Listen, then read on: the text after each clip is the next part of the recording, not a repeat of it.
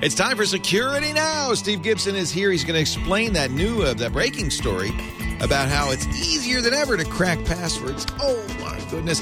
We'll also answer questions from our viewers and talk a little bit about an update on the portable bark killer, or the hush puppy, as it is now known. It's all ahead with Security Now. Netcasts you love. From people you trust. This is Twit. Audio bandwidth for Security Now is provided by the new Winamp for Android, featuring wireless sync and one-click iTunes import. Now with free daily music downloads and full-length CD listening parties. Download it for free at winamp.com/Android. Video bandwidth for Security Now is provided by CacheFly at CacheFly.com. This is Security Now with Steve Gibson, episode 381, recorded December 5th, 2012.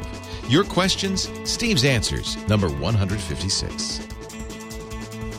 Security Now is brought to you by Carbonite Online Backup. Automatic, continuous, unlimited backup for your computer files, just $59 a year. Try it free at Carbonite.com and use the offer code SecurityNow to get 2 bonus months with purchase. It's time for Security Now, the show that explains, helps you understand, and in fact helps you preserve your privacy and security online. And has never been a better time to do that than right now. Fortunately, we got our explainer-in-chief right here, Mr. Steve Gibson. Hey, Leo. Great to be with you again, as always. Good to have you. Here we are, another Wednesday, and yes, yet another security flaw. It just never ends, does it? Yes, we never run out of material. Yeah. And I have to say that I'm getting feedback from our listeners who are, I would say, overwhelmingly, not without exception, but overwhelmingly do enjoy our divergences from the topic. We're not going to turn this into the portable dog whistle show or the TV review, sci-fi review show or anything. But, I think people enjoy hearing what you and I think about things sometimes when it's not about security. So I'm seeing the feedback from people. The response to the dog whistle project being brought back to life has been phenomenal. So, we'll give it a little bit of time. We'll keep the show focused on what it is, but I wanted to recognize that our listeners are, enjoying us. Well, of course. But of course, Mr. G. I'll tell you what, before we get into that, and of course, all our questions, let us mention briefly Carbonite, because whenever you're talking security, one of the first things that comes to mind is, gosh, I hope this is backed up. Carbonite is all about doing backup right. What do I mean by right? Well, I can think of a few attributes that the perfect backup would have. I would say automatic, so you don't have to remember it. It just does it. That's kind of fundamental, right? But a lot of backup systems, a lot of people set it up. Oh, every Sunday I'll back up, and they don't remember. My dad, I asked him, how often do you back up? He says, whenever I think of it. No, that's not enough. And in fact, ideally, it wouldn't be like every week, because what happens if you have a crash on Saturday and you're backing up on Sunday, you've lost 7 or 6 days worth of data. So ideally, automatic and continuous, whenever you're online, perhaps, should be off-site, because you don't want it next to your computer, because if a really big disaster happens, the house falls over. Then you want to have backups that are somewhere off-site. And I can add a few things Security Now listeners would want. Probably TNO encryption, so only you hold the key, only you know what's there. And this is all offered by Carbonite. Carbonite is online backup. It's secure, uses 128-bit SSL during transport, but you can add a security encryption if you want with your strong encryption and with your own key. You do lose some features, as always, with when you're using encryption. Not all the features will work because I can't remember which ones don't work, but they explain it in the FAQ. Well, like web-based access. You Right. would be able to go somewhere else and access it through a web page because they would Exactly. not be able to decrypt it in order to provide it to you. Exactly. In fact, that probably is the main thing. They do, if you don't do that, they do have apps and a cloud-based architecture that lets you access your data anywhere, anytime. You don't have to wait for disaster, so you can log into your Carbonite account on any computer with their smartphone apps and access the data. I presume that does not work if you're using TNO encryption, but you wouldn't want it to if you think about it. What else? Oh, price, $59 a year. So that's less than $5 a month for everything on your computer. That's pretty darn good. You could try it for 2 weeks without a credit card, just your name. I mean, if you really want to have privacy, give them an email address and try it. Oh, and our name, Security Now, one word. And you got 14 days free. If after the 14 days you say, yeah, this is working for me, you can get a free 2 months, 14 months for the price of 12 when you buy it. But you have to use Security Now for the trial. So Carbonite.com, use the offer code Security Now. True TNO, automatic, continuous, off-site backup. It's just the best. All right, Steve, I guess we should start with this. I saw it in Ars Technica. It was kind of the headline in Ars Technica today. Yeah, it got a lot of attention. There has been, and for the last couple of days in Oslo, Norway, a conference called Passwords to the 12th. And during that conference, there were a couple presentations from researchers that have upped the ante on brute force password cracking technology once again. One researcher, Jeremy Gosney, and if his name's familiar, it's because we've talked about him before. He's the guy who processed the 6.4 million LinkedIn password hashes that had leaked. He ran them against the most common password list. And, for example, that's where Monkey was number 14 or something. It was like my password. Bizarre that everyone was using Monkey. Yeah. And I can't remember, there was some strange number that was also 1, 2, 3, 4, 5, 6, 7, 8, 9 is very popular because this was a little odd that so many people would have independently chosen it, but very much like Monkey. But anyway, he demonstrated a rig, as he called it, which leverages the open computing language, which is OpenCL framework, and a technology that he found after VMware disappointed him because he wasn't able to do sort of cloud-based community computing with VMware, but an older project that had been around for a long time called Virtual OpenCL. It allowed him to essentially associate multiple 4U servers equipped each with 25 AMD Radeon GPUs, which were communicating at 10 gigabits across an InfiniBand switched fabric. So, which is to say that he needed a large number of GPUs, graphics processing units, custom programmed for hashing. But the key, aside from having that many, was getting them to communicate. That is, bringing down the communication barriers so they could coordinate their work. So he was able to do that using this virtual OpenCL fabric. As a consequence, he was able to demonstrate far more potent brute force password cracking than we've seen before. So, for example, the maximum character length Windows XP password, he chose Windows XP as an example because it uses the older LAN-MAN style hash where it has a 14 character maximum.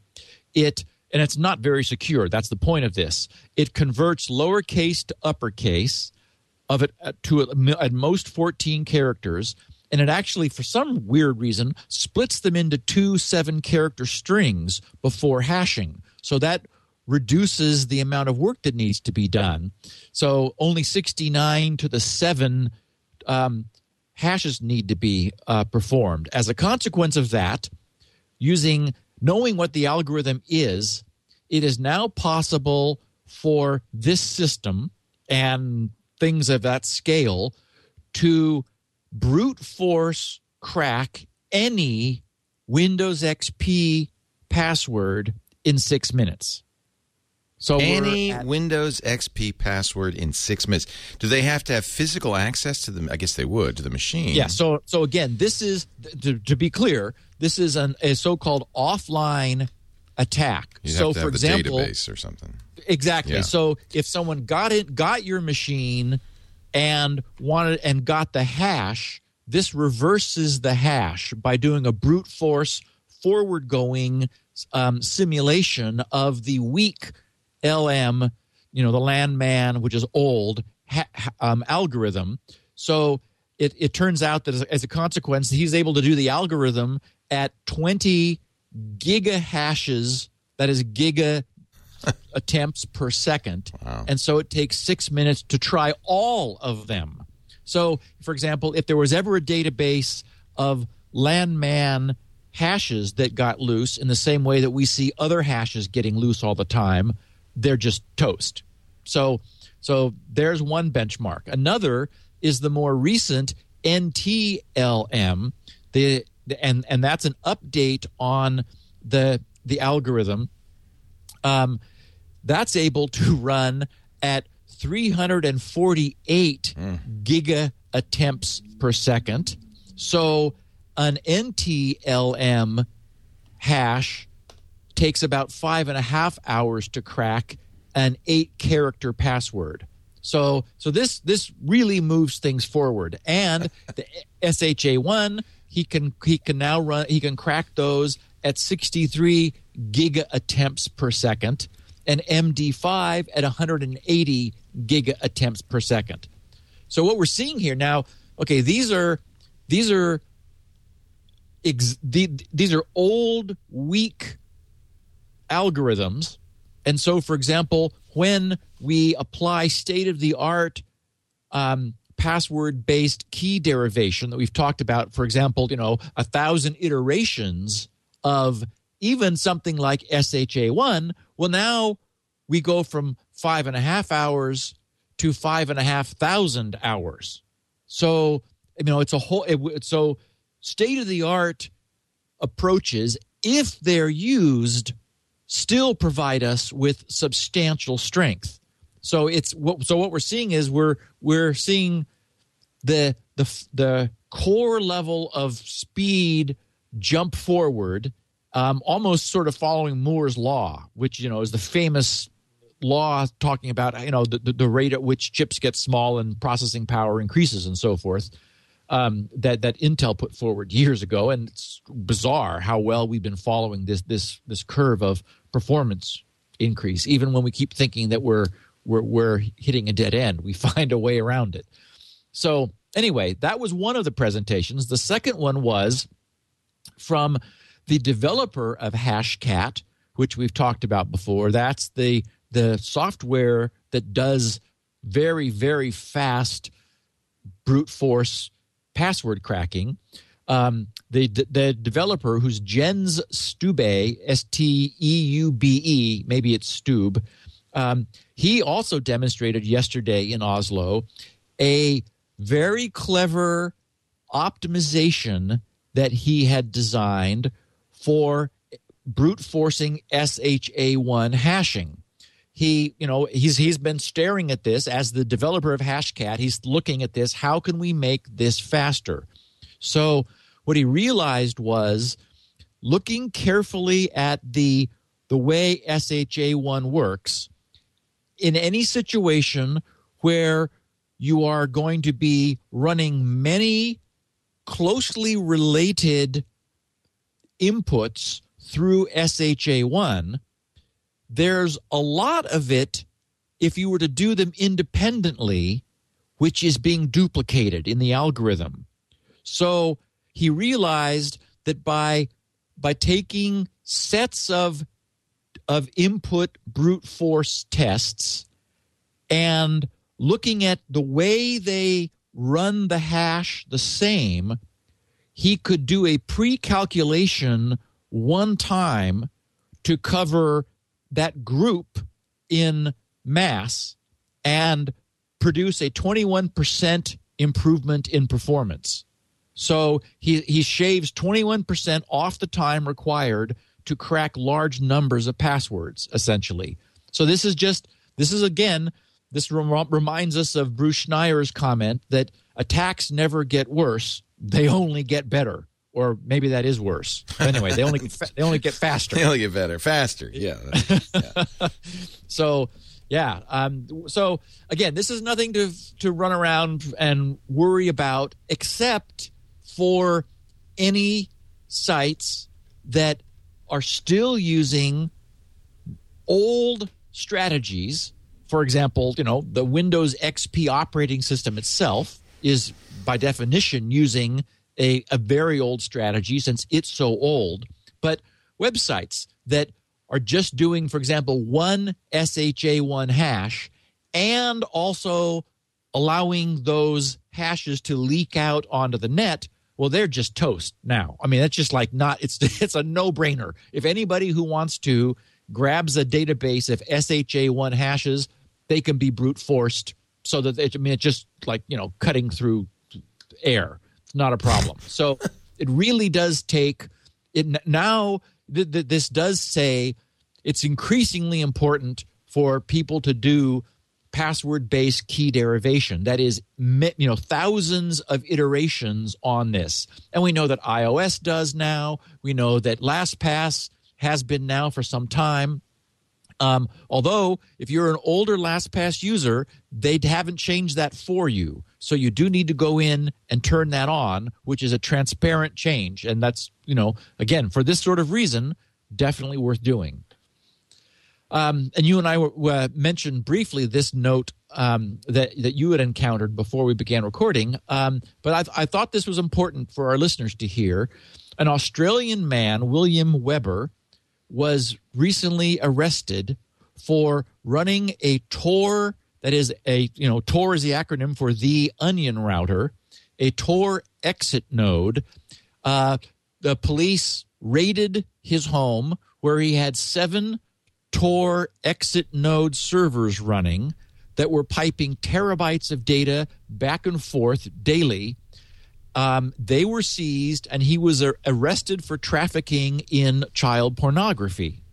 So what had happened was that users of Tor were leveraging the anonymity which Tor by design creates. And remember that Tor was designed by the U.S. military. It was a U.S. Naval Research. Yeah, it was the U.S. Naval Research Lab that designed this. And we for listeners who don't know about Tor, that is people who have come in the last few years, we have a podcast where we very carefully explain the technology, and it is way cool. It's called an onion router because it was named after onions that are made of layers of onion.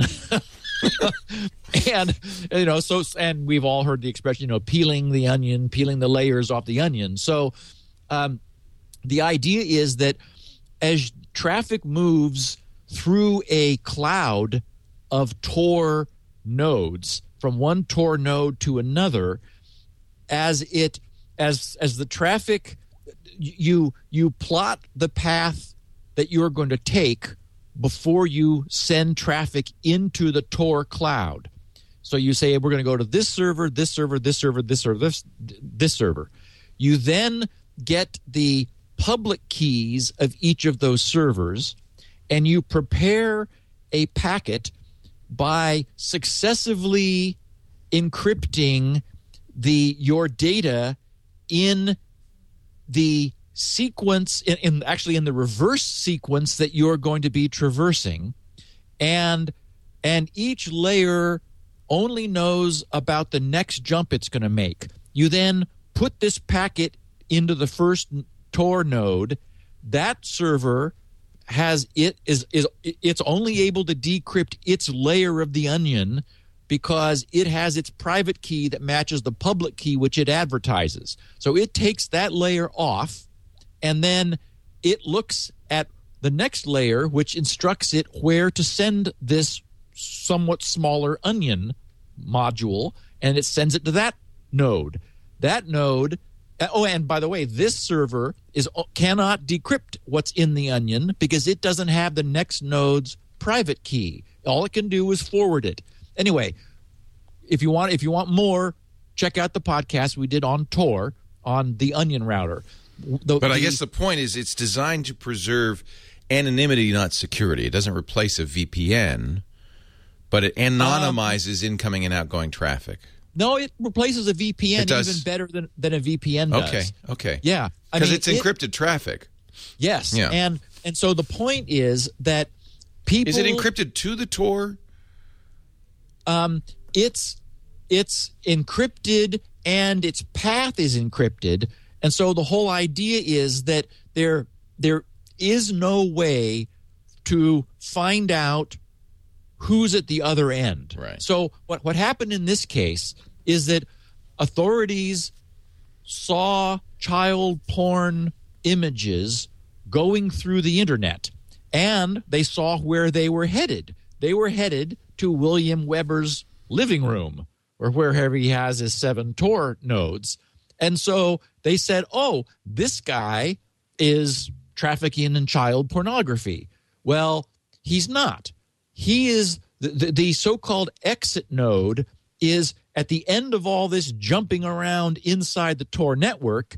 At some point, it needs to emerge onto the internet after having jumped around enough to confuse everybody so they can't figure out where it actually came from. And that's the point. This really, really does work in hiding who is actually behind the requests which emerge from the exit node. So somewhere back at the beginning of that traffic was somebody who actually was trafficking in child pornography or going to servers that made this stuff available, but they were using Tor to hide behind, to hide their identity. And it works. It does that. But the point is that at some point, it needs to emerge onto the internet in order to go, I mean, whatever. It's certainly useful for many other things. I mean, for free speech advocates, this was designed by our government, the U.S. government, because they wanted to hide their own footprints and be able to poke around out on the internet and having there be no way for it to be traced back to them. So, I mean, it is world-class strength anonymity, but as always is the case, it can also be abused.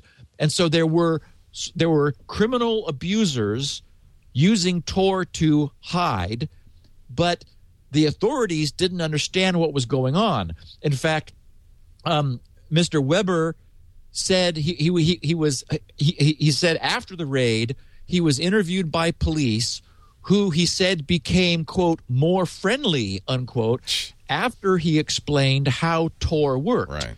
And that he was not responsible for what people did via the Tor anonymizing system.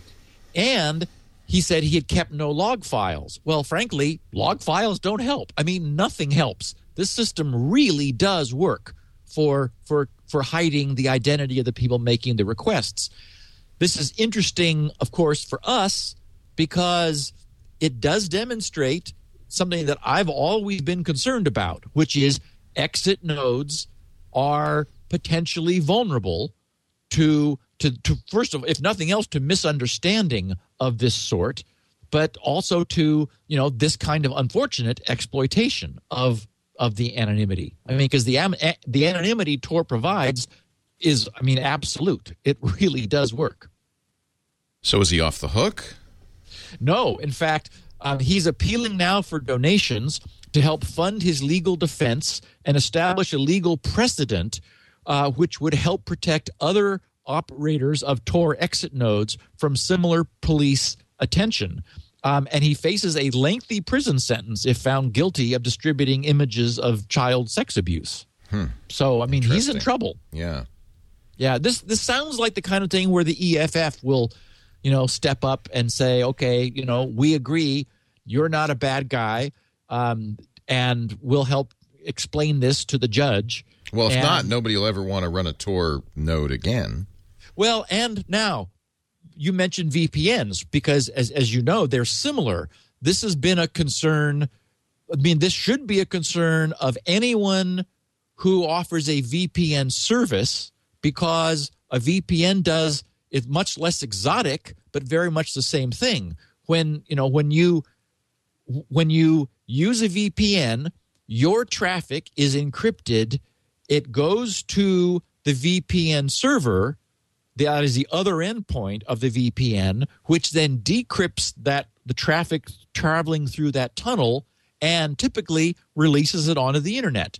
So you would use a VPN, for example, at a Starbucks that has unencrypted Wi-Fi in order to prevent your traffic from being sniffable until it got to wherever the VPN server was. Then it would decrypt it, and off it goes. So again, if you were doing something illegal or questionable, or if you were thinking this was giving you anonymity, a VPN actually doesn't give you much anonymity, because it's very easy to watch the VPN server and see get the IP of where the encrypted traffic is going. That's specifically why Tor was created, and this so-called onion approach of multiple hops through the network, which, by the way, does slow the traffic down a lot. I mean, it's not for real-time sorts of things. It's just way slow. But the what you get in return is anonymity. But again, a VPN server runs the same kind of risk, because it's the IP that the authorities would see on the public internet for all of its customers that are using it. So again, it's at this point it's a problem for the law to understand the kind of things that William Weber is trying now to explain to the police, and that he's offering this service. And you can imagine, I mean, they're saying, well, why are you making money? And he says, no, I believe in freedom of speech on the internet. And they think, yeah, and child porn is moving through your living room as a consequence. And he says, well, it's freedom of speech can be abused, but it's also a power for good. So meanwhile, following our interesting trail of John McAfee, something that I just love the irony of this. John's location leaked a couple days ago. He and I saw some people commenting that it was just due to pure ego. But a magazine called Vice.com, their headline was, "We are with John McAfee right now, suckers," meaning they were poking at the authorities that were unable to find John, and they're saying, we're with him right now. Yeah, because he granted them an interview. Yes, he granted them an interview. So they take a picture of John standing next to the reporter in a setting where his location is not obvious. So from the image in the photo, you can't tell where he is. Then they post this photo on their website with, great fanfare. And a hacker says, this is so stupid. I can't even believe how stupid this is. Okay. I know. Grabs the photo file off the server and takes a look at the metadata containing the GPS time and position. So stupid. Of exactly where and when the photo was taken. So stupid. So I mean, you'd imagine that John, who's I think tech he's savvy, moved by now. Well, yeah. I think he's in Guatemala now is the latest. He initially obfuscated when this first arose, the idea that he'd been outed by the photo which was taken of him. Then the next day, after I'm sure he had relocated, he said, "Well, yes, that did happen. And it wasn't his camera phone. It was the photographer who, had, track me and post my location into the metadata of everything I do. It's like, whoopsie. Mm-hmm. So, yeah. I thought that was sort of interesting. And, wow, really interesting news about flash memory. A Taiwanese company seriously appears to have solved the wear problem of flash memory. We've talked about this often, that, it is what's been holding flash back, so to speak, is that it only can be written to about 10,000 times. Now, that's fine for a little thumb drive that you carry around with your files on it. If you actually do the math, how many days that would last for 10,000 rewrites. And when you also then consider that the flash memory, as a consequence of the fact that it tends to wear out, has all this so-called wear leveling logic. That is to say that the problem of flash wearing out has been dogging it forever. It turns out that it's been known that the process of so-called annealing, that is, annealing is heating up the memory. Annealing cures the wear problem, but that requires heating it up. It's been believed that would prevent it from being used practically. But it turns out that these guys at Macronics, which is the Taiwanese company, they took some tricks from a different type of technology which has not yet made it to the world, called phase change technology, where phase change actually changes the structure of a type of glass. It does that by producing spot heating, essentially. They took that concept and they designed an architecture of a flash memory that allows milliseconds of local heating to about 800 degrees C. Now, this is not the whole chip. This is a microscopic little region of the chip is resistively heated in order to remove any problem with memory. And we've talked before that the problem is essentially the way flash works is you have an insulator and you use high voltage to drive electrons through the insulation. You break down the insulation by using a voltage, and we know that voltage is pressure. You just pressure the electrons to squirt through the insulator, and you strand them out on a little island. And then the way field effect transistors work, that's what the field that they're being affected by is the charge on this little stranded island. And that's how the memory works. So the problem is, in the process of squirting these electrons through an insulator that's job is to resist that, the insulation begins to break down. And after about 10,000 and that's why there's a problem with write endurance. There's no problem reading, because reading is non-destructive. No electrons have to pass through the insulator. It's when you are charging or discharging that little floating gate that you're doing so by deliberately breaking down the insulation. Well, it turns out that briefly reheating it fixes it. And I mean fixes it completely. So whereas a normal flash cell has about a 10,000 cycle life, they haven't found any deterioration after 100 million cycles. Wow. But So what do you this have to put a takes- little heater coil in the end?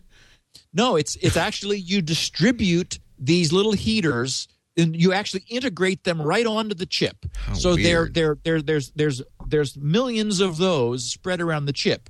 And the idea is, while it does take energy, this would be done, for example, while our smartphones are plugged in, and with energy available charging the battery, or when our laptops are plugged in and having their battery recharged. Is it destructive to the content of the cell?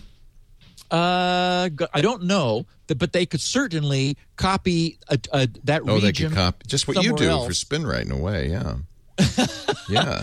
So it goes from 10 to the 4th to 10 to the 8th. So 10,000, wow. essentially. And that's not like where it ends.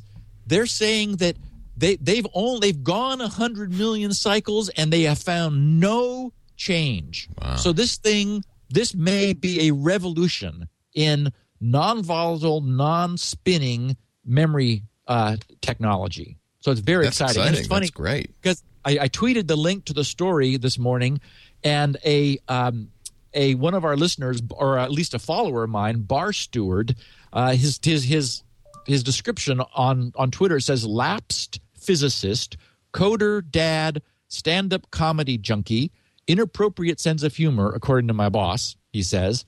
So he wrote, SGGRC, heating redistributes the imperfections that allow stress-induced leakage current through Fowler-Nordheim quantum tunneling. There you go. And I thought, well, obviously. You're sealing off the tunnel. Wow. Yeah. So it's rechaosing the substrate. Yeah, and I mean it makes absolute That's what I'm going to sense. call it. That's right. Leo refers to it as re-chaosing. That's good. Yeah, but this is huge. It'll take a few years probably for this thing to hit. Maybe not even that, because the flash memory technology is mature. They have to then print a layer of heater on top, but this is really interesting. Wow. Yeah. Also, a listener of ours, Andrew, who has a site, andrewtechhelp.com, he posted sent me a tweet about a page he had put together about how much easier it can be to disable Java in IE 8, 9, and 10. And that's just by using the built-in add-ons panel. Remember that I think it was Brian who we referred to Brian Krebs' page where he had instructions, and we commented that, oh my God, almost the entire page was taken up in registry changes. It was all for Windows. Yes. Yeah. And so it's obvious in retrospect that you can just change the add-on settings in IE to turn off Java. Oh. So anyone who's interested you can probably look at andrewtechhelp.com, and I imagine you'll find his blog post, or look at my Twitter feed because I just tweeted it for everyone who's interested, which of course is twitter.com/SGGRC. And I got a piece of feedback from Kyle Cronin, who said, at SGGRC, best method of securing Java, control panel, uninstall programs, Java, uninstall. It's like, okay, yeah, right. Yeah, it's true. But then someone said, hey, how do I know if it worked? And I realized I have at GRC an absolutely safe Java applet that anyone could try. I have a big number calculator, which I use for doing work on big crypto numbers. It's just under Other, I think, off the main menu at GRC, and then you'll see big number calculator, or it's also grc.com/big-number-calculator.htm. And that's a nice, well-behaved Java, not JavaScript, Java applet. And if it doesn't work, that's good. Because that means you don't have Java available to your browser, which is the problem. It's fine to have it installed in your computer. It's just you don't want web pages to be able to get to it unless you know that they need to. And of course, NoScript prevents this from happening unless you give web pages permission as well. So that's also a solution. Great. couple bits of miscellanea. I tweeted a really neat link to a YouTube video. This was a recent production by BBC News. The Witch, W-I-T-C-H, the Witch computer from Bletchley Park, which was one of the very early sort of electromechanical computers, it was found in a warehouse, and it has been all the pieces put back together. It's been restored and is now working. And so now explain what this computer did. Bletchley Park was where the Enigma was solved, right? Yes, and this was apparently around atom bomb R&D time. Ah, interesting. So there was code breaking, and that's what Alan Turing was so involved in. Was machines for automating the processing, the process of breaking German codes. But so I'm not sure which aspect of what Bletchley Park was doing the Witch computer was used for. But anyway, it's fascinating. They have these bizarre things called Decatron tubes. This was a decimal computer rather than a binary computer. Wow. So these Decatron tubes, and you can look up Decatron on Wikipedia, they're actually decade, that is 10 counting units. And so you could feed pulses in, and they would move like a neon glow around the tube and then send a pulse out when it went back to zero. So it's just like a decade counter. And so this thing operated by very rapidly shooting thousands of pulses in, and this would accumulate them and allow them to be read out and function as memory. Anyway, this YouTube video, I also tweeted that, or you can imagine find it on YouTube. And I ran across this thanks to Nathan Ramsey, who had this in our feedback email that I saw.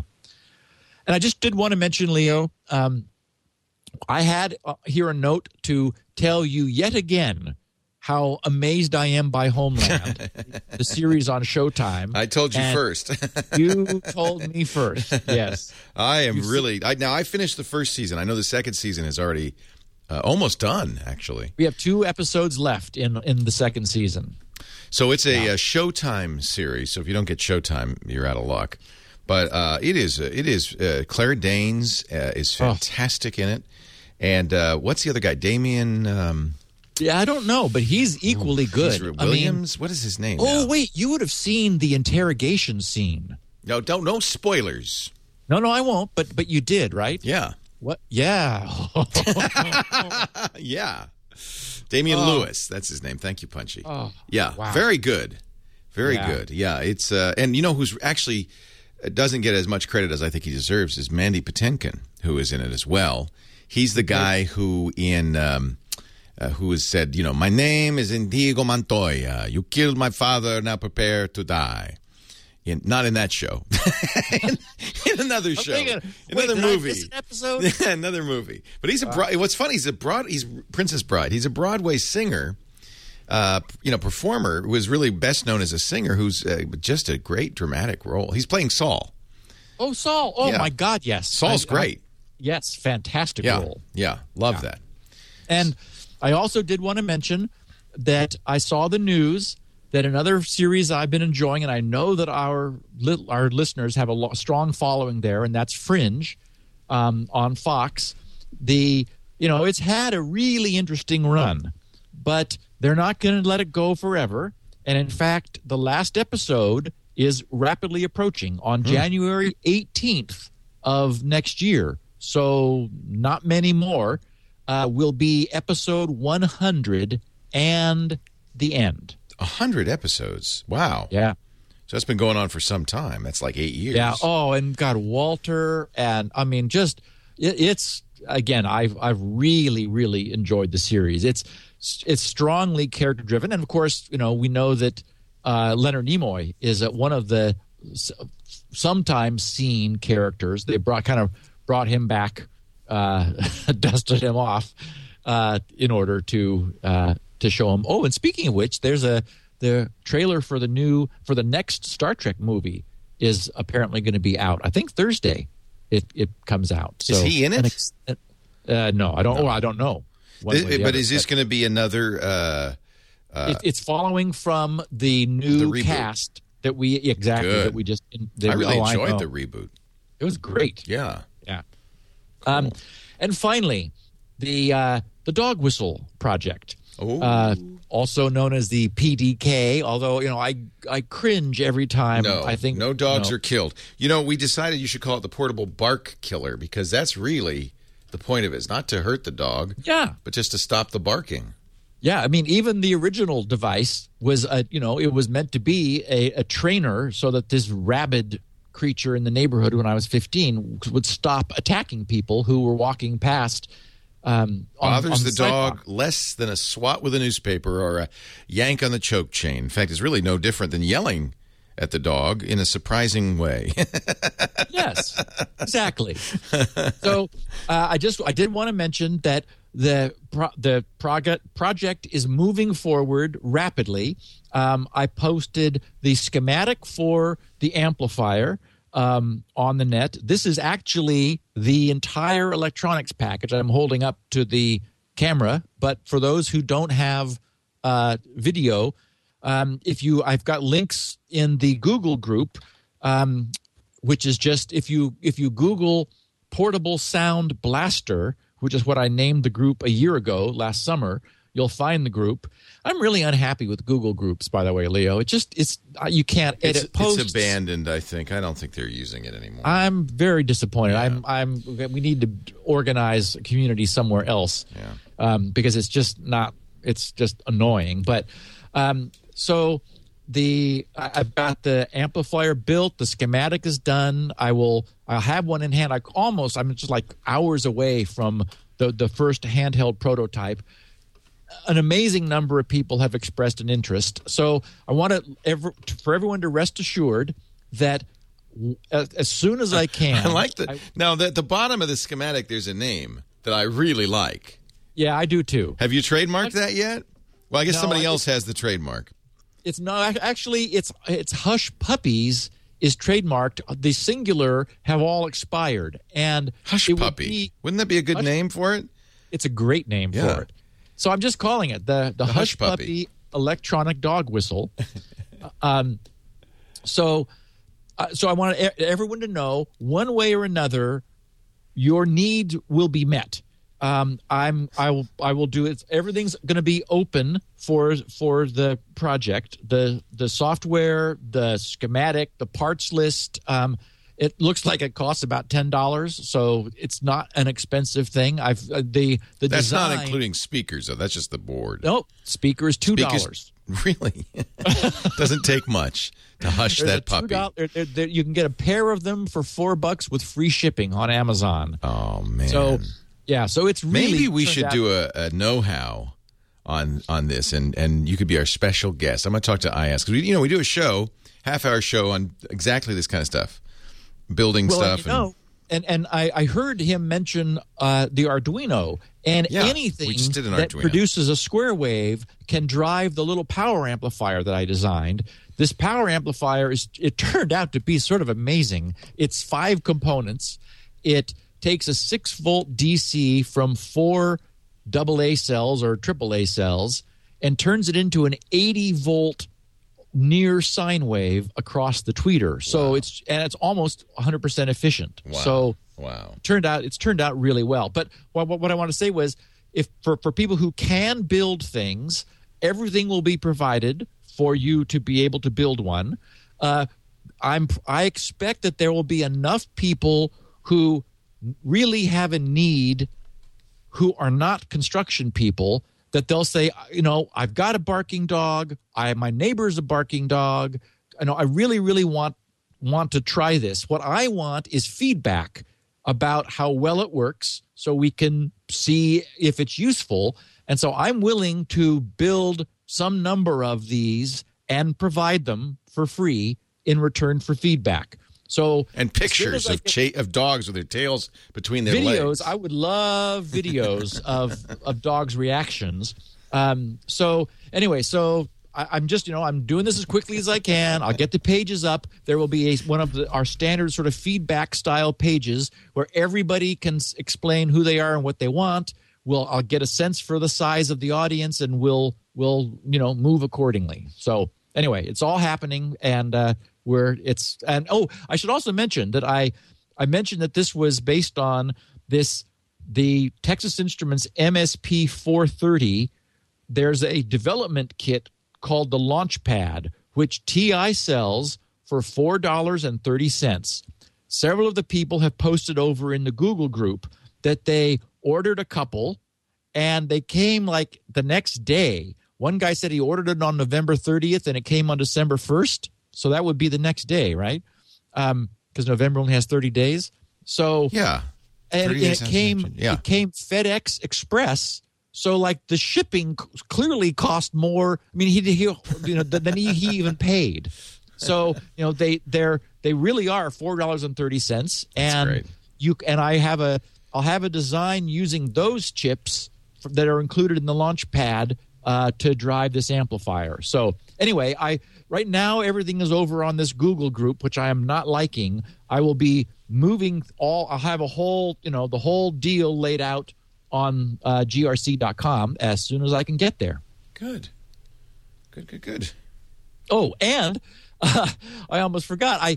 While I was going through the mailbag, I found a note from November 26th from a Sean Milochik, who's a listener of ours. He's in Reading, Pennsylvania, and Reading. The subject line. Reading. Oh, yeah. And the subject line caught my attention. He said, "Spinrite fixed my drive, and nobody cares." That's true. And I thought, well, I care. Steve cares. I care. So I thought, okay, what? And I opened the note, and he says, "I came back from my Thanksgiving vacation to find a boot disk error on my work computer. The computer booted properly from my old hard drive, and the bad drive mounted fine as a secondary drive. So I ran Spinrite on level 2. I canceled it 10% of the way through, assuming that something causing a boot error would be near the beginning of the drive. Sure enough, now I'm back to work, and nobody really noticed or cared. That's how recovery should be. Actually, thanks for Spinrite, licensee since 2006, and Security Now listener since the beginning." Oh, that's great. So, Sean, thank you very much for sharing your story, and we all care. Did we ever send you that coffee bespoke? Leo, I apologize. Yes. Good. You don't have to thank me or anything. I haven't even opened it yet. That's what is the problem. Right. Well, there's a new box of awesome. I just thought I'd mention it because as you know, Bespoke is kind of a holiday gift idea for actually it's really like a monthly gift of the month kind of a thing. $45, although you can subscribe for multiple months. And we just got our new one, which I really like. They call this the Slate. I just wanted to show you, Steve. You're not getting this one though. I'm keeping this one. Yeah, because I won't. If you don't open it, I'm not sending you another one.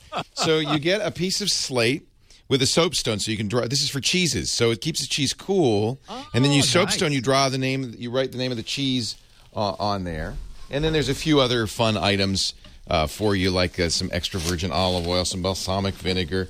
I'm gonna have this for lunch.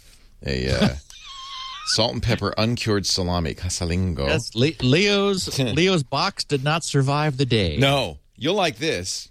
Smokra, pickled okra with smoked paprika. Ooh. And then it says, roll them up with prosciutto. Smokra. Anyway, this is an example. We sent you the one that had the coffee grinder and the coffee beans. Bespokepost.com/twit if you want to find out more. If you're looking for a holiday gift for the geek in your life, don't give them gadgets. This is for men. So some of the boxes of awesome are kind of have a masculine touch to them, socks and things like this. And Twit listeners, you'll save 20% on your first box when you go to bespokepost.com/twit. But do browse around and see what all the different boxes are. There's some really cool different gifts. If you don't like a particular gift, of course, you can always reject it beforehand. But I just, I think it's great. 6-box gifts, $270. So that's 6 months worth of gifts. $3, $135, $45 for the single box. And it's guaranteed it's always worth more than $45. If you add the TWIT code, you're saving big time. Cool. Yeah, bespokepost.com/Twitch. Just thought I mentioned that for the holidays. So let's do a Q&A. What do you say? Oh, what? Is that why we're here? Well, it's not why we're here. No one knows why we're here. But I think all of our listeners keep telling me, don't ever stop. No matter what you do, do not stop. Oh, no. In fact, I was talking to Ayaz yesterday. He was a little toasted, so I don't know if he meant it, but he said that... Merry Christmas. He said, Leo, I love doing security now. I love it. He enjoys it. He says, sometimes, though, it's a little hard to understand. I said, don't think I understand everything Steve's saying. You've got to listen carefully and do your best. Well, now we have Tom moving to L.A. I have a feeling that Ayaz will be inheriting the role. More of Ayaz, yes. Of hanging out when you're off in. Where are you going, to Greece for half a year? That's not till September, and I wish it were for half a year. I wouldn't mind that. Be here no time. I'll be there 3 weeks. September, I think 17th we leave, and we come back in October. But I decided to start planning early this time because, this way, planning is good. Yeah, this way everybody will know why we're not here. All right, I'm looking for your questions. I think you sent me 2 copies of the notes. Uh-oh. Is that right? I don't think so. The title is very similar looking. They are. I got it. 8 great questions and answers, starting with São Paulo, Brazil. Oh, actually, and it's 10, but I forgot to change the number at the top. 8, 10, whatever. Okay, we'll go until we run out of time. Michael wants to know, first of all, I'd like to thank you for the amazing show. I've been listening for over 4 years. I've learned a lot. Do you have any updates on Cloudberry? This was a new cloud service that you mentioned a couple of episodes ago. Should I keep using Jungle Disk, or is it time to move to Cloudberry? So my feeling is that if you're a Jungle Disk user and it works for you, then why not keep using it? Cloudberry has additional advantages. My vetting of the security came out as full TNO, so it passes all of the trust no one tests. They are encrypting things absolutely correctly. I mean, maybe a little overkill, but that's, as we know in security, that's a good thing. I was a Jungle Disk user so long ago that I got like the lifetime for free deal, and I remember that they then terminated that. And so Cloudberry is a pay only once, and it does also support the super inexpensive Amazon, archival, bury it in ice technology, Glacier. So I could see a switch making sense. And like leaving Jungle Disk behind, if Jungle Disk are themselves charging you periodically for the privilege, Cloudberry charges you one time, which is, I think, the right model for this. And then using Glacier, you can really, really save on your data storage. And Cloudberry is also multi-cloud. Glacier is only one of a huge number of cloud services that it supports. So I haven't yet switched myself over, but I'm going to do that just for what it's worth. I think it's the right solution. So yes, Michael, it probably does make sense. Cloudberry. I love the name. Tom Callahan, Cincinnati, Ohio, settled the issue once and for all. Darn it. Steve, I know you have a problem. I don't know if it's you. A lot of people have a problem with using the term reading when listening to an audiobook. I get messages all the time because I always say reading when I'm doing the Audible ad because I feel like it's reading a book. And I had one guy say in the chat room, those of us who are neuroscientists really are irritated. I thought, you're not a neuroscientist. But anyway. Well, Tom, I think for everybody listening to this, Tom nailed it. He's going to flatten it? All right. He is. But if reading is only something you do when looking at a book, then what is it blind people are doing when they read a book in Braille? They're feeling the book. Well, the point is, what we're saying, clearly somebody using Braille, I would agree they are reading the book with touch, which says that it's not which sense you use for input that matters. Exactly. You use your eyes for input when you are reading visually. You use your fingers for input when you are reading through Braille, and you use your ears for input when you are reading an audiobook. So I can't argue that. Now, if I look to Wikipedia, and as you know, I always do, and it says reading is a complex cognitive process of decoding symbols. So this would apply both to reading with your eyes and your fingers in order to construct or derive meaning. But audio symbols, those are symbols too. Are those symbols? Yeah, they really are. I think it's like pre-chewed food. Well, here's the problem. Somebody read the book in order to read it to you. Yes. So somehow it's been read twice. That's what I'm saying. It's pre-chewed.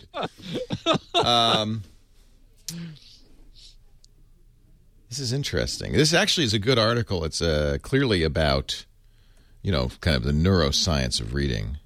Other types of reading are not speech-based writing systems, such as music notation or pictograms.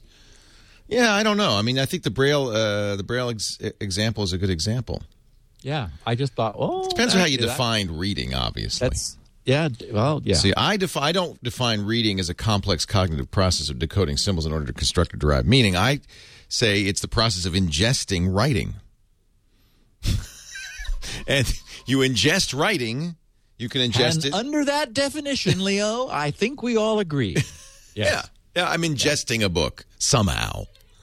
Yeah. Adi Kajuria, or Kahuria. And more importantly, Henry is too. And so that's... Yeah, he likes audiobooks because he's has ADD, as I think all of us now in the tech industry have acquired ADD, or AADD. Wait a minute, something just came in on my Twitter feed. Hold on a second. Acquired attention deficit disorder. But he says, after a page, I lose interest. I start staring out the window, but audiobooks I can absorb.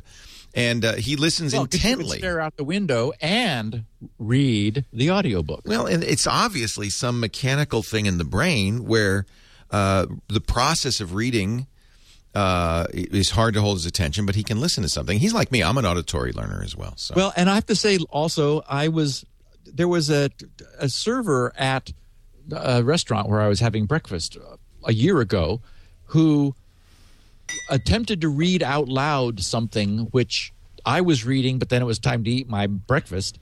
And so he picked it up and continued to read it. Oh. And it was clear that I read effortlessly something that is written, and he was not an effortless reader. Right. It was still work for him Right. to turn that printed word into something that meant something, and whereas listening to it really drops the barrier. Mm-hmm. Obviously, you're a good reader, but you use audible reading for convenience. You can do it while you drive, and they won't arrest you. Right.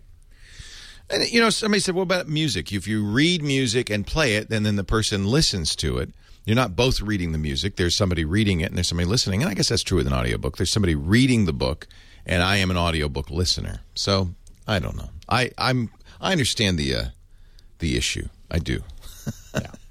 Adi, now we've completely done way too nothing much. with the topic. Yeah, way too much. Way too we made much. no progress. There's no point of so much effort on this simple topic. But that's why we're geeks. Geeks obsess.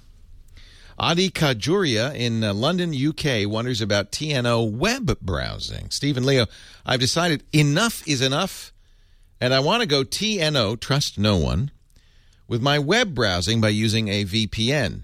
We got acronym crazy here. Virtual Private Network. With that being said, are there any free VPNs that are reputable and TNO? I know that TOR is TNO. Tor is the onion router we talked about earlier, is trust no one. I know it's not a VPN, but it's a TNO nonetheless. I was wondering if there are any others out there. I'm on a Mac running Mountain Lion, RAR. He actually writes RAR. Yeah, he did. Yeah. I also have a Windows laptop, which I use on rare occasions using XP. I put that in there. Kind regards, Adi. So, okay. I'm not sure from what he wrote what he wants. He says, he says, I've decided that enough is enough and wanted to go TNO with my web browsing by using a VPN. Now, okay, a VPN, as we did discuss earlier, it encrypts your link from point A, where you are, to point B, where the VPN server is. So it's the transit between those two endpoints which is encrypted. But once it arrives at the other end, it is decrypted, coming out of the so-called tunnel, the encrypted tunnel, and then it either comes to you or it goes out to the internet. So a VPN can be used to hide your location.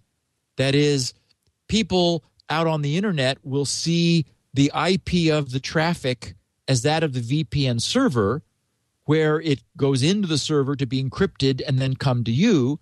But as we just saw by talking in depth about the Onion router, that really doesn't provide identity or location protection, whereas the Onion router does, because it's easy to see. It's easy once you get to the VPN server to see where its incoming traffic is being routed to. So he says enough is enough and wants to go TNO with my web browsing. So I'm also thinking that maybe what he's really thinking is identity being tracked and followed and so forth. And of course, that's about the storage of information, of state information, typically about his computer or about his browser, so that when he appears at other websites, he can be re-identified as somebody who was also somewhere else earlier. So that's, generically called tracking, where as he bounces around the net, his location is tracked because there's some sort of identifying tag on him, on the events that he puts out onto the internet that allow it, him to be tracked down. So neither, I don't know. I'm sure the Onion router must do anonymizing of your traffic, although it's mostly meant for making you untraceable. It probably does header stripping and things. I frankly, it's been so long since I looked at it, but I'm sure that we discussed it in our Onion router podcast that we did previously in detail. So anyway, I just wanted to sort of explain what Addy was asking from the context of, well, I'm not quite sure what it is he's trying to achieve, but simply a VPN doesn't do it. And I don't think there are free ones. There are free trials. Oh, they're free VPNs. They're not very good. Yeah, I was just going to say that's the problem. Is that you they get don't what put you any pay bandwidth. for. There's behind it. Or hardware. And normally they're like, here, try this for free, and if you want better service, then pay us. Yeah. There's one like Hotspot VPN. That's the one I use, and I love that. That's now for $100, you get a year of Hotspot VPN, and they give you a free little device. It's really awesome. That's a Wi-Fi receiver firewall that has Hotspot VPN built into it. So you put it on the Velcro on the back of your laptop. It goes by Ethernet into your laptop. It picks up the Wi-Fi signal wherever you are, blocks, does the firewalling, but also then connects you without you don't have to do any configuration or software on your computer, connects you to your account at Hotspot VPN. So I really like that little, it's not too big either. Deck of cards. Not free, but I think it's $8.88 a month is what they quote. But I would highly recommend doing the $99 a year deal if you think you're going to do this, because you get the hardware and Hotspot VPN. Makes it very, very easy. What was the one everybody was using during the Olympics? Chat room will remember, because I think that one was free. I want to say something like Torrent Buffalo or... You mean they were using it over in China? No, they were using it in the U.S. so that they could use watch the BBC for the Olympics. Because NBC was so terrible. Tunnel Bear. I knew it was something like that. No, is Tunnel Bear free? Well, that's cute. Never heard of it. Tunnel Bear. But you're right. It depends what he wants, doesn't it? Yeah. Yeah. Single. Yeah. See, this looks pretty good. It says simple, private, free access to the global internet you heart. Now they do. I see free, and then there's pricing. So I would guess that The free gives you a hearty helping of 500 megabytes every month. If you want more, then it's $5 a month for unlimited tunneling. And then you can buy $50 for a year. So TunnelBear, that's actually smart of them. You can get your first 500 megabytes, which for free. So that's not too bad. Yeah. Anyway, enough of that. Moving on. Ian Smith near Grenoble, France. Speaking of the Olympics, Winter Olympics were there some years ago. Wonders about a 6-digit password. Steve, my French bank has just changed their online banking. So I am now... I think that's kind of an Irish accent. I don't know. It's Steve Martin doing a bad friend. So I'm now limited to my 6 digits for a password. 6 digits? 6 digits? I need to enter it in an on-screen widget thingy. Previously, the limit on password length was longer. Mine was 12 characters, and I could have letters and digits. They moved the order of the 0 to 9 buttons each time to make things more interesting. But I still believe this is a backward step security-wise. So my podcast question is whether the on-screen keyboard is more or less secure than a standard password entry field, and why. For info, Citibank used to do this, but they switched back to standard keyboard entry, which allows me to use LastPass. That's the other problem with this little pin thing is LastPass won't support it. Thanks for the podcast and for vitamin D. Ian Smith, a SpinRite user for many years. So this is not as bad as it sounds on the surface. It sounds horrible. It does. But consider that our one-time passwords, like our little famous football for eBay and PayPal and VIP and so forth, those are all 6 characters. And the idea is that obviously they change constantly.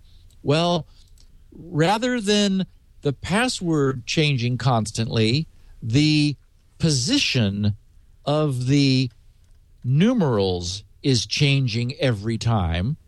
So you use the same fixed 6-digit password, which you remember, but the location of those is different every time and provided by the website. website. The password is actually where you're touching. Yes. Yes. And that changes every time. So that's a one-time password, in other words. Effectively, it is. What they're trying to do is they're trying to prevent something which is scraping the screen, right? Watching where you're clicking, from gaining, or a keystroke logger, or a keystroke logger. So it thwarts keystroke logging. It noticed that it thwarts LastPass, which is not what you want. Yeah. On the other hand, the fact that it does gives you some sense for some of the benefit, and by rearranging things every time, even if you wrote something custom for noting the coordinates where you clicked, they mean something different each time. So if we also assume that there is good security behind this, that is, for example, you can't just sit there and guess and guess and guess. That is, you get 3 strikes and then you got to talk to customer service. Presumably there is also some, retry limit, and then you're elevated to some other level of needing to authenticate. I think this is pretty good. It's funny. Now that you explain it, it sounds good. I just didn't understand it. Now, do you want me to do question 5 as a video question, or should I read the question then play the video? Read the question. I'll talk and explain, and then you can tell me. I think it'd be fun to play the video. Yeah. So this comes from Juan Cabrio in the UK. He shares a revelation and a question. Why? Why, Steve? Why? As you are the world-renowned super guru, Mr. Gibson, of a great many things, including spinning discs and especially those that don't spin right, I thought I'd tell you a tale of great calamity. We had our gas fire suppression release over the weekend in our data center. Our gas fire suppression released over the weekend. Ooh, that's like I don't know what that is. What we found is an alarming number of disk failures at the second the gas was released. Some entire arrays have been wiped out. What I believe at this point is that the noise from the 2200 PSI gas release is what killed the drives. That sounds crazy. How could noise kill the drives? I read the link below, which has me maybe convinced this is the issue. I don't see the link here, but we'll let you explain that. The fire suppression vendor has advised the dBs from the release in a relatively confined space is extreme. Oh, so the sound, as in decibels. The sound decibel level. Yeah. Extreme. Well, I'm glad you weren't in there. You'd be deaf. The gas we use is completely inert, not harmful to anything, human hardware or otherwise. Can a man of your great wisdom advise one way or the other? I should note there wasn't actually a fire. There was a fault in the system. Thanks from the long-term listener. So they had a fire suppression system, yes, which triggered. Remember, like halon gas is released. And apparently, because data centers are large, it is necessary to release the gas fast. Right. That is, you want to get it out you want to fill the air very quickly. So the releasing the gas is under tremendous pressure. It is released through nozzles that are doing their best, but apparently the releasing is loud, and it's accompanied with alarm bells that are somewhere north of about 120 decibels in strength. So, because you want to get people out of there because you're about to fill this with a gas that's not oxygen. So there's a YouTube video which is really fun. And you might play the beginning of it at least. I tweeted the link in my Twitter feed for anyone who's interested, and it shows the reduction in hard drive throughput when you shout at a drive. What? Yes. So drives are sensitive to sound. What has and it's funny because I had two instances. A buddy of mine from who I worked with years ago asked for a copy of SpinRite to see whether he could detect he could use it to measure data transfer rate, because they were having some problems with servers, and they'd noticed that just doing something like pushing their hand down on the case made the thing perform better. And it turned out that the vibration from the fans in the server case was enough that it was throwing the drive's heads off track. And so they were the data throughput dropped because they were going off track and having to go around another revolution in order to try to get back on track and find the data. And so in this YouTube video, which is just funny, it's a guy who's got some data throughput measuring instrumentation and shows the graphs, and he goes over and screams at an array. He calls them JBODs, just a bunch of disks or just a bunch of drives. He screams at them, and then you see graphically the drop in throughput, just from him yelling at his drives. Let's take a look at the video. We just made an interesting discovery, and we thought we'd show you straight away. So over here I'm measuring disk I/O operations broken down by latency. I've also drilled down to disk I/O operations taking at least 520 milliseconds broken down by disk. This is using dtrace so I can do performance analysis of disks. I'm applying a write workload to 2 JBODs, which are over here. Big JBODs too. There's a lot of drives. I'm clicking on these JBODs because they're doing work. What I'm going to do is not recommended. This is not supported. Do not try this at home.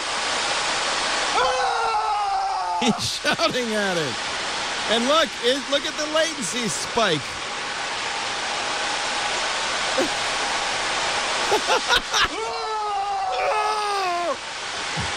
Another latency spike. Well, I think that's, unless it's a hoax, I think that's pretty convincing. I mean, it could be a hoax, I guess, but no. Well, see, this is what's happened: is that hard drives have become incredibly sensitive to vibration as a side effect of the insane densities that we are demanding from drive manufacturers, or they're demanding from themselves and their own engineers to be competitive. The packing of the the bits is so tight that you can't have any variation, or you won't be able to read it. The good news is you have inertia that keeps the drive spinning at a close enough speed. But so that's one dimension. But the off track problem, that is vibration of the drive.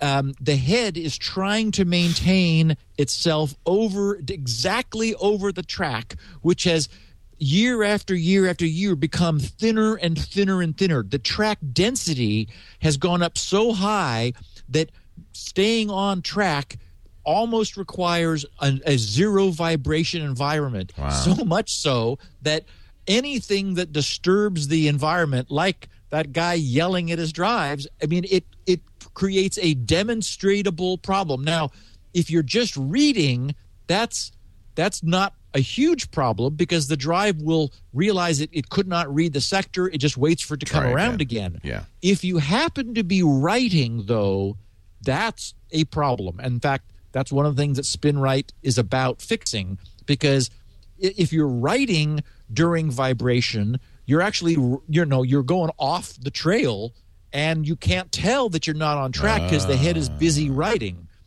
And it's written then permanently off track. Mm-hmm. So you've got to essentially go back to where it wasn't supposed to be in order to get the data, which is something that SpinRite does. But this demonstrates something. I just loved how graphical it was. I mean, it's very clear. So anyone who wants to see that, look at twitter.com/SGGRC. I recently tweeted, do not shout at your drives, and the link. So it's wild. Amazing.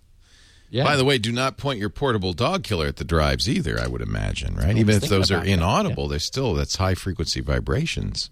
Yep. It's really great. It makes sense. John Pfaff in Pittsburgh, PA, shares his thoughts about Damon. That's our favorite, one of our favorite novels by Daniel Suarez. I heard you talking about Damon and Freedom by Daniel Suarez for some time, and I've always wanted to pick it up, but just didn't get around to it. Then I was walking through the airport, and I saw it there in hardcover for $7.99. I couldn't pass up that deal, so I bought it. I couldn't put it down. Usually when I read, I fall asleep within an hour or so. Not with this. I had to force myself to stop so I wouldn't stay up all night. This book scared the crap out of me, more than any psycho thriller I could find. I don't see a black sedan or silver BMW without looking to see if there's a driver. I want to go live with the Amish. Wow! When I came back through the airport, I looked for Freedom TM, but they didn't have it. They were out of Demon 2. I'm buying Freedom TM today for the Kindle. You have to, because it's a second part, basically. It's a two-parter. So I can read it on my iPad and smartphone as well. Thanks for a great podcast. I swear, I get as much out of the ancillary stuff as I do out of the computer security stuff. I've been a SpinRite user for a couple of years, and it did save me once, but not in a story-worthy way. Security Now and Twitter, the only two netcasts I listen to religiously. Keep up the great work. So I loved his writing. I just wanted to remind our listeners that that's another great book. I really did enjoy it. It's really well done. And as we get more and more deeper into the weeds with these drones, Kill Decision, which is Daniel Suarez's latest, and it's all about unmanned drones and the illicit use thereof, becomes creepy. It sounds more and more like fact, not fiction. Yep, especially those new little quadricopter gizmos that that actually exist. Mm-hmm. It's part of the story in Homeland season 1, as a matter of fact. John Engel, Fredericksburg, Virginia, wonders about one-way Ethernet transfer. Stephen Leo, thanks for providing such an interesting podcast. I found both your products and services to be extremely useful, especially SpinRite. I use SpinRite about once every 6 to 8 months or so on my home server in order to prevent any disk failures. So far, so good. Cool. Anyway, in your recent podcast, 379, you spoke about a company called Owl Computing Technologies. They specialize in one-way transfer type hardware. I did a little research online and found some resources to discuss how to create a transmit-only Ethernet cable. Couldn't one use something like this in conjunction with a protocol like UDP for purposes of enforcing a hardware solution? Would this be a practical home solution to make sure an attacker could not modify logs, files, notifications, etc.? if this is possible, why would Owl Computing need to create a new protocol? Well, yeah, you just take out the receive pin, right? Well, the way Ethernet 10 base T and 100 base T works, not 1,000 base T, but up to 100 megabits per second. Yeah. Is that even though the cables are always RJ45 connectors, which means 8 pins, Ethernet actually only uses 4 wires. That is, they use them as 2 twisted pairs, one in each direction. So one pair of wires is always transmitting and the other pair is always receiving. And in fact, that's why sometimes you had to have like a null cable, or sometimes a crossover coupler or a crossover cable. It was because in some topologies you'd be plugging a cable in where it was confused about who was receiving and who was transmitting. Newer switches that you plug into, they have automatic recognition of that, but some of the older ones didn't. Yeah, most new computers do too, yeah. Right. So if you were to cut the 2 wires in one particular direction, you would get an Ethernet cable that could only receive or only transmit. Or actually, better stated, it would only transfer data in one direction between 2 endpoints. Now, why does that not work? That doesn't work because Ethernet is not just about UDP. It's true that UDP is as we've discussed often, is a one-direction protocol. That is, you simply send a packet off and with, no handshake required. TCP, by definition, requires a multiple packet interchange to get going. Not so with UDP. But UDP is layered on top of other underlying protocols like IP. IP has things like ICMP, Internet Control Message Protocol, where things like traceroute and ping and things that manage the IP layer live. And then below that is the Ethernet protocol itself. And so, for example, Ethernet has protocols like ARP that we've discussed, Address Resolution Protocol, which must be 2-direction. They're bidirectional protocols. When an endpoint is getting on the net, it sends out an ARP broadcast to the gateway, but it doesn't know the IP of the gateway. So it sends it out that's why it's called a broadcast, to every device on that local link, and says, hey, I'm looking for who's got IP, whatever. And then the endpoint with that IP responds saying, hey, heard your request. Here's my MAC address and my IP. And then this thing knows how to address traffic to that IP by using its Ethernet MAC address. The point is that even though the higher level protocol like UDP may work in only one direction, none of the other protocols that UDP relies on are unidirectional protocols, just because it's like never been a need. So it would take more than just cutting a couple wires in an Ethernet cable to get a working architecture. You could do things like hardwire the ARP table. There are ways to do that. So you pre-train your system that this IP is in that direction. But my sense is, it's not as easy as just cutting the 2 wires. There, you could probably shoehorn, one-dimensional or one-directional operation, but it would be there's a little more to it than just, cutting a couple wires and saying, hey, why doesn't this not work? It's because the underlying protocols all assume bidirectional traffic. It's probably easier just to use a firewall. Yeah. Right. Although then you don't have, you don't have hardware enforcement of that. Somebody in the chat room says that ATM, which is a media transport, high-speed media transport, it can be configured for one way. Ah. The point of this is what? So that, like, if you had a secure power plant to have and in fact, you and I talked about it last week. This Owl computing company, they actually use optical fiber where there is only a transmitter on one fiber and only a receiver at the other end of that. So by physics, the information can only go in one direction. Mm-hmm. And so to do that, they have to sort of like terminate the protocol at each end, so they satisfy everybody on the transmitting end themselves that their message has been received. Then they blindly transmit it through the fiber optic cable to the other end, and without any acknowledgement that the other end has received it, because they can't, by definition, they can't get any acknowledgement back. So this was a neat technology for protecting nuclear power plants from intrusion, where they wanted to extrude information for monitoring purposes, but not allow that to be hacked in some way to get control. Question 8 from John Bell in Northern Virginia, or Nova.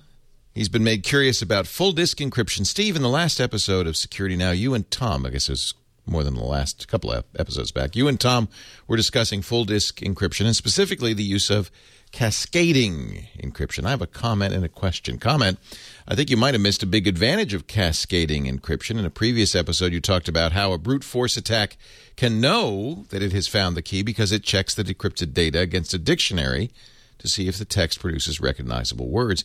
In cascade encryption, the brute force application may get the outer key correctly, but it won't know, because the resulting decryption is still random data and not recognizable words. Thus, the only way for the brute force app to produce results is to create a nested loop of outer key and inner key decryptions until it hits recognizable words. The amount of time needed for that, as you might imagine, is pretty big. So, question. At the end of that segment, Tom boldly stated that all hard drives should have full disk encryption. I don't have a lot of personal data on my hard drive, just some account passwords. I don't see too much that I need to protect. Aside from protecting personal information, is there a compelling reason to encrypt my hard drive that would be worth the performance hit? He's using OS 10. So, okay, first of all, about his comment. Essentially, chaining encryption like that, using a cascade of encryption, it's exactly identical to increasing the key length. So if you had a cipher like AES, which has a 256-bit key, and a different cipher like Twofish, and I forget how large the key is can be on Twofish, but say that it was 256. Well, so what you have essentially is a composite 512-bit key. So this is really no different than using a very strong cipher with a 512-bit key.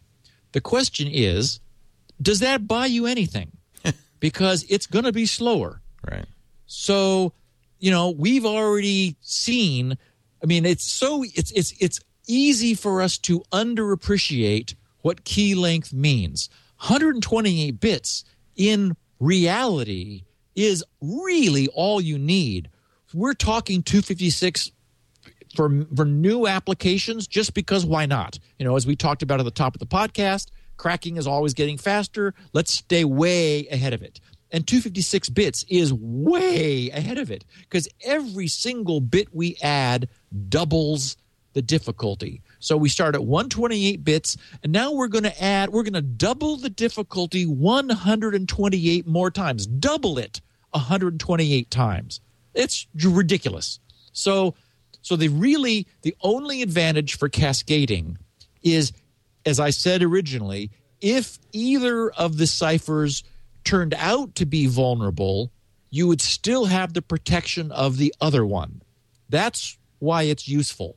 But really, it doesn't help you from a brute force attack, except that it does give you a longer effective key than a single cipher would. AES maximum key size is 256 bits. If for some reason you want more key than that, well, yeah, you could cascade a cipher, and then you'd be concatenating the keys effectively. But as I said, 256 bits is really enough. The weakness would be in your choosing a password that was as good as your key length. Oh, that's a good point. Excellent point. And Tom's comment about whole disk encryption, here's the test. Would you, he mentioned, okay, I only have some account and passwords. Well, do you mind if those are public? I mean, because that's the test is, yes, it's a trade-off. So you're saying apparently there's some resistance to encrypting your whole drive. Okay. There really isn't a performance hit that we've been able to measure. When I was testing the performance of the latest TrueCrypt, I couldn't see anything being slower using TrueCrypt. There's a little bit of overhead of having to manually put in a password every single time you turn on your computer, but that's necessary because the bad guys have to also. If you don't have to, they don't have to. And so you just need to say, okay, if somebody got my computer and say that it was password protected, but they could briefly remove your drive and mount it as a secondary drive on a computer that did boot up, well, then they would have access to your drive. There's zero protection. So that's the thing to keep in mind. Ask yourself, what if? And see how the answer comes back. Question 9, Rob Alexander in Boston. He's wondering about SSL interception and LastPass. Steve, great podcast. Been a listener for a while. I'll skip to the chase. Give you my question so I don't have to say blah, blah, blah. But he did anyway. Blah, blah, blah. I am at a company that was recently acquired and have been forced to migrate to a new IT infrastructure. They're forcing us to use Windows 7 and have installed various monitoring and controlling pieces of software. One of the things they claim they can do is intercept SSL traffic so they can decrypt it and inspect what's inside. The claim for this is they have to prevent malware or filter outbound connections to malicious websites. First, how can I tell if SSL interception is occurring? Will the Firefox plugin Cert Patrol reveal this if my company is installing a new root CA in Windows that is used by their SSL proxy to generate new certificates for real websites? Secondly, will LastPass's encryption of my vault still prevent them from seeing my passwords contained in the vault, even if the SSL transport can't protect the download of the vault from LastPass's servers? My suspicion is yes, but I was curious if there are any other considerations for data leakage or exposure of sensitive data that I have. So we've covered the first part many times. I do realize, though, that we're continually getting new listeners, and this is an often asked question. That is, how do I know if my company or my school or my organization or whatever can be seeing my encrypted traffic? And the answer is pretty simple. Go to a site that uses SSL. For example, go to, just Google https://www.google.com and verify that the browser says you've established an SSL connection. That's important because your organization could be removing your attempt to bring up an SSL connection. That would be a horrible thing for them to do, but it's possible. So make sure the address bar turns green or blue or whatever color it's supposed to when you've got a secure connection. Then right-click on the page and save and choose View Certificate, which is what most browsers allow you to do, and inspect the so-called the certificate chain. It's typically a sort of a hierarchy of links up to some final authority, which is typically VeriSign or maybe GoDaddy, some certificate provider who provided the authority for the certificate to Google. And I guess we could look and see who Google's CA is. But the point is, you need that chain to terminate there at that authority, not at something like that's got your company name in it or like anything that looks fishy. If it looks fishy, then it probably is. And it can't say the name of the actual website, like Google.com, unless it's legitimately Google.com, right? They can't have a certificate that spoofs the actual name. Yeah, right. And it would be that even if it's self-signed. Yes, because your browser would then not accept that. Your browser needs to get a certificate from Google saying, I am Google and here's my credentials.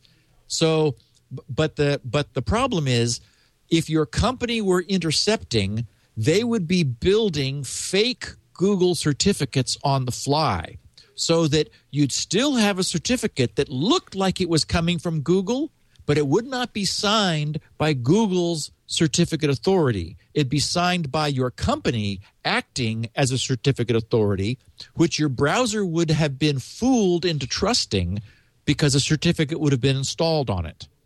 So you want to make sure that the highest level of authority in that chain is a legitimate certificate authority, a public authority, not something local and private to your company. And you could tell that. Yeah. Yeah. I mean, it's pretty obvious. And so second part of the question was a little bit more interesting, and that is, if the company was completely violating the security of your secure connections, what about LastPass's vault? And that's the beauty, is LastPass never relies on any link level encryption. None. That is, so it is secure with if SSL didn't exist at all. And that's the beauty of what LastPass has done, is they use as Rob expected, they use local encryption in the browser, so that when the user's LastPass database, their vault, is being sent up to LastPass, it is pre-encrypted. It is full TNO. Trust no one. It is pre-encrypted in the browser and sent as an opaque blob. So not only can your company not decrypt it, neither can LastPass. And that's what's so elegant about their solution, is nobody can see into that blob except you who have the master key that never leaves your control, even if your company is watching you. Yes. So, Rob, you're safe. Right on. Yep. Right on, right on. Last question for More Thought in the UK. Actually, it's a comment, really, about the Hush puppy, the portable bark killer. He says, and you want to set that, you were planning on setting it at 15 kilohertz. He says, that's not high enough. Children and adults that have good hearing can hear it. Dog devices like your PDK are way higher, at 18 to 20 kilohertz. And I would hope you increase the frequency to at least 19. By the way, I'm 28 years old, and I still hear frequencies up to 16K easily. Okay, so I have set it at 15, and the components that I have chosen pretty much lock it at 15. That is one of the ways I reduce the component count and the cost to a few dollars, which is truly what this thing ends up costing, is that the amplifier is tuned. The amplifier itself is tuned to resonate at 15 kilohertz. So if you try to use 14 or 16, you get a much lower amplitude output. It peaks at 15, and in fact, even that will be tunable a little bit shortly, just so you can actually find the exact center of that tune spot. Since component tolerances vary, it may be that the actual sweet spot is, well, you could guarantee that the sweet spot is going to be slightly different from one to another, although I've arranged for it not to be too peaky. I chose 15 for a reason. I, too, can hear it. And I decided, first of all, canine hearing is acute at 15, but it, too, begins to fall off at higher frequencies. So even though a dog hearing is very good, it's at 20 kilohertz, it's beginning to be less sensitive. And we definitely want the whole point is for something that is loud and startling to a dog that's barking, so that and it's like completely unfamiliar in its experience of life. It's like, I've never had that happen before. So we want something that gets its attention. So consequently, we want it to perceive it as loud. But the other problem is the mechanics, the tweeters Tweeters have a difficult time going a lot higher. They say, oh, they go to 20 kilohertz, but they're already beginning to fall off before that. So I also didn't want, again, for the goal of getting the maximum output power, I didn't want to go too high. But lastly, I want people to be able to hear this. I don't want something which makes no perceptible sound, because people might be inclined to aim this thing in their ear and pull the trigger. And this thing generates substantial acoustic energy. That's the point. But we need to think of it. I mean, this is not a toy. A knife is obviously not a toy. We intuitively understand that it's pointy and sharp. And a gun is not a toy. We understand from our real world experience, you don't point that at anybody, any person. So I wanted something where you could perceive that this thing was not something you wanted to aim at anybody, like put it right up to them, anyone that you care about. And also, I mean, you'll need to use it judiciously. In fact, if you try to use it for too long, the sound volume decreases, because we're putting so much power into this tweeter that the piezoelectric ceramic heats up and becomes less efficient. So for the first second, it's the loudest, and then it begins to get quieter, which is I think that's fine design-wise, because this is meant to be used in short bursts to get a dog's attention and cause it to react, rather than to do harm to anybody. So I'm happy. I absolutely hear it. I mean, I keep this thing pointed down at the table when I'm using it, because I don't want it aimed at me. And I think it's important that this thing be treated with respect. And I'm going to print up and do the design for some warning labels, which I would advise people to put on these things when they make them, because it's not a toy. So that's why I set it at 15. I think that's a really good point. You don't want it to be completely invisible. No, it's like an X-ray machine. There's a reason that your dental tech leaves the room every time you're getting X-rays, and why your gonads are draped with a lead apron. Is that this stuff is dangerous, but if we don't perceive it, it's very difficult to act responsibly. It's a little bit like getting a sunburn at the beach. It's like, well, one good sunburn, and that teaches you a lesson that even though you can't see something happening, it is. So I didn't want to have this be completely imperceptible, and believe me, it's not. I'd be surprised if anyone can't hear it, because it really pumps out some power. So I thought, let's just help people to treat this thing with respect. Steve, you know what? You have my respect. That's who's got respect. Steve Gibson is the man behind this show. It's grc.com. SpinRite, the world's best hard drive maintenance utility. Lots of freebies at grc.com. If you want a 16 kilobit version of the show, we've got it.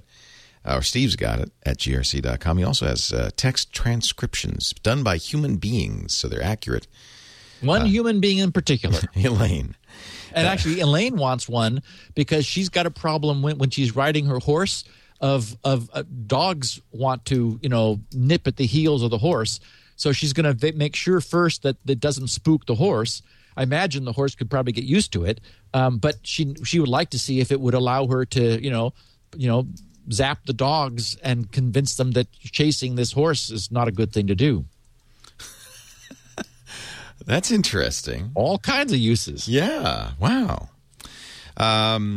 We do this show Wednesdays at 11 a.m. Pacific, 2 p.m. Eastern Time. That's 1900 UTC.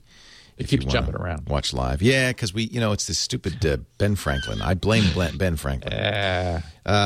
But we do have audio and video after the fact. Steve's got the local, the bandwidth constrained version, and we have the video and the audio at twit.tv and wherever better podcasts are offered. Just look for security. Hey, they're all here. They're all at twit.tv, Leo. That's where the best podcasts are to be found. They're all here. Yeah, we won last night. I have an award from Stitcher, which is a great little podcast app for the best tech show. And that was audience voted. So thank you, everybody in the audience. It wasn't for security now. It was for Twit. But next year, now that I know they do these awards, we're going to make sure that Security Now gets a nomination. All we have to do is tell our faithful listeners, and they will do the rest. Absolutely. They've done so in the past. When it comes down to an audience-voted award, I think there's nothing we can't win. But that's a nice award. That's a prestigious award. We're also nominated, and I will be at the award show in Vegas for there's two big award shows. There's the Podcast Awards. I don't know if we're nominated in those or not. I'm hosting that, though. Ah, cool. And there's the International Academy for Web Television that has an award every year. Actually, this is the second annual at CES, and we are nominated for several awards at that. Very cool. And you are pumping out video, so that would explain it. Yeah, we are web television. Nice. Yeah. So I'm excited about that. And people, if they want to go, if you're a member, you can vote. Vote for us. And if you want to go, you can go to iawtvawards.org. If you're going to be in Vegas for CES, go a day early. I think it's Tuesday night. And you can see the awards, and I will be there. It's going to be a lot of fun. Is it in February this year? January. Or next year? January 8th, something like that. And I think the awards are January 7th, I guess. Cool. Yeah, it'll be fun. Steve, thanks so much. See you next week on Security Now. Security Now.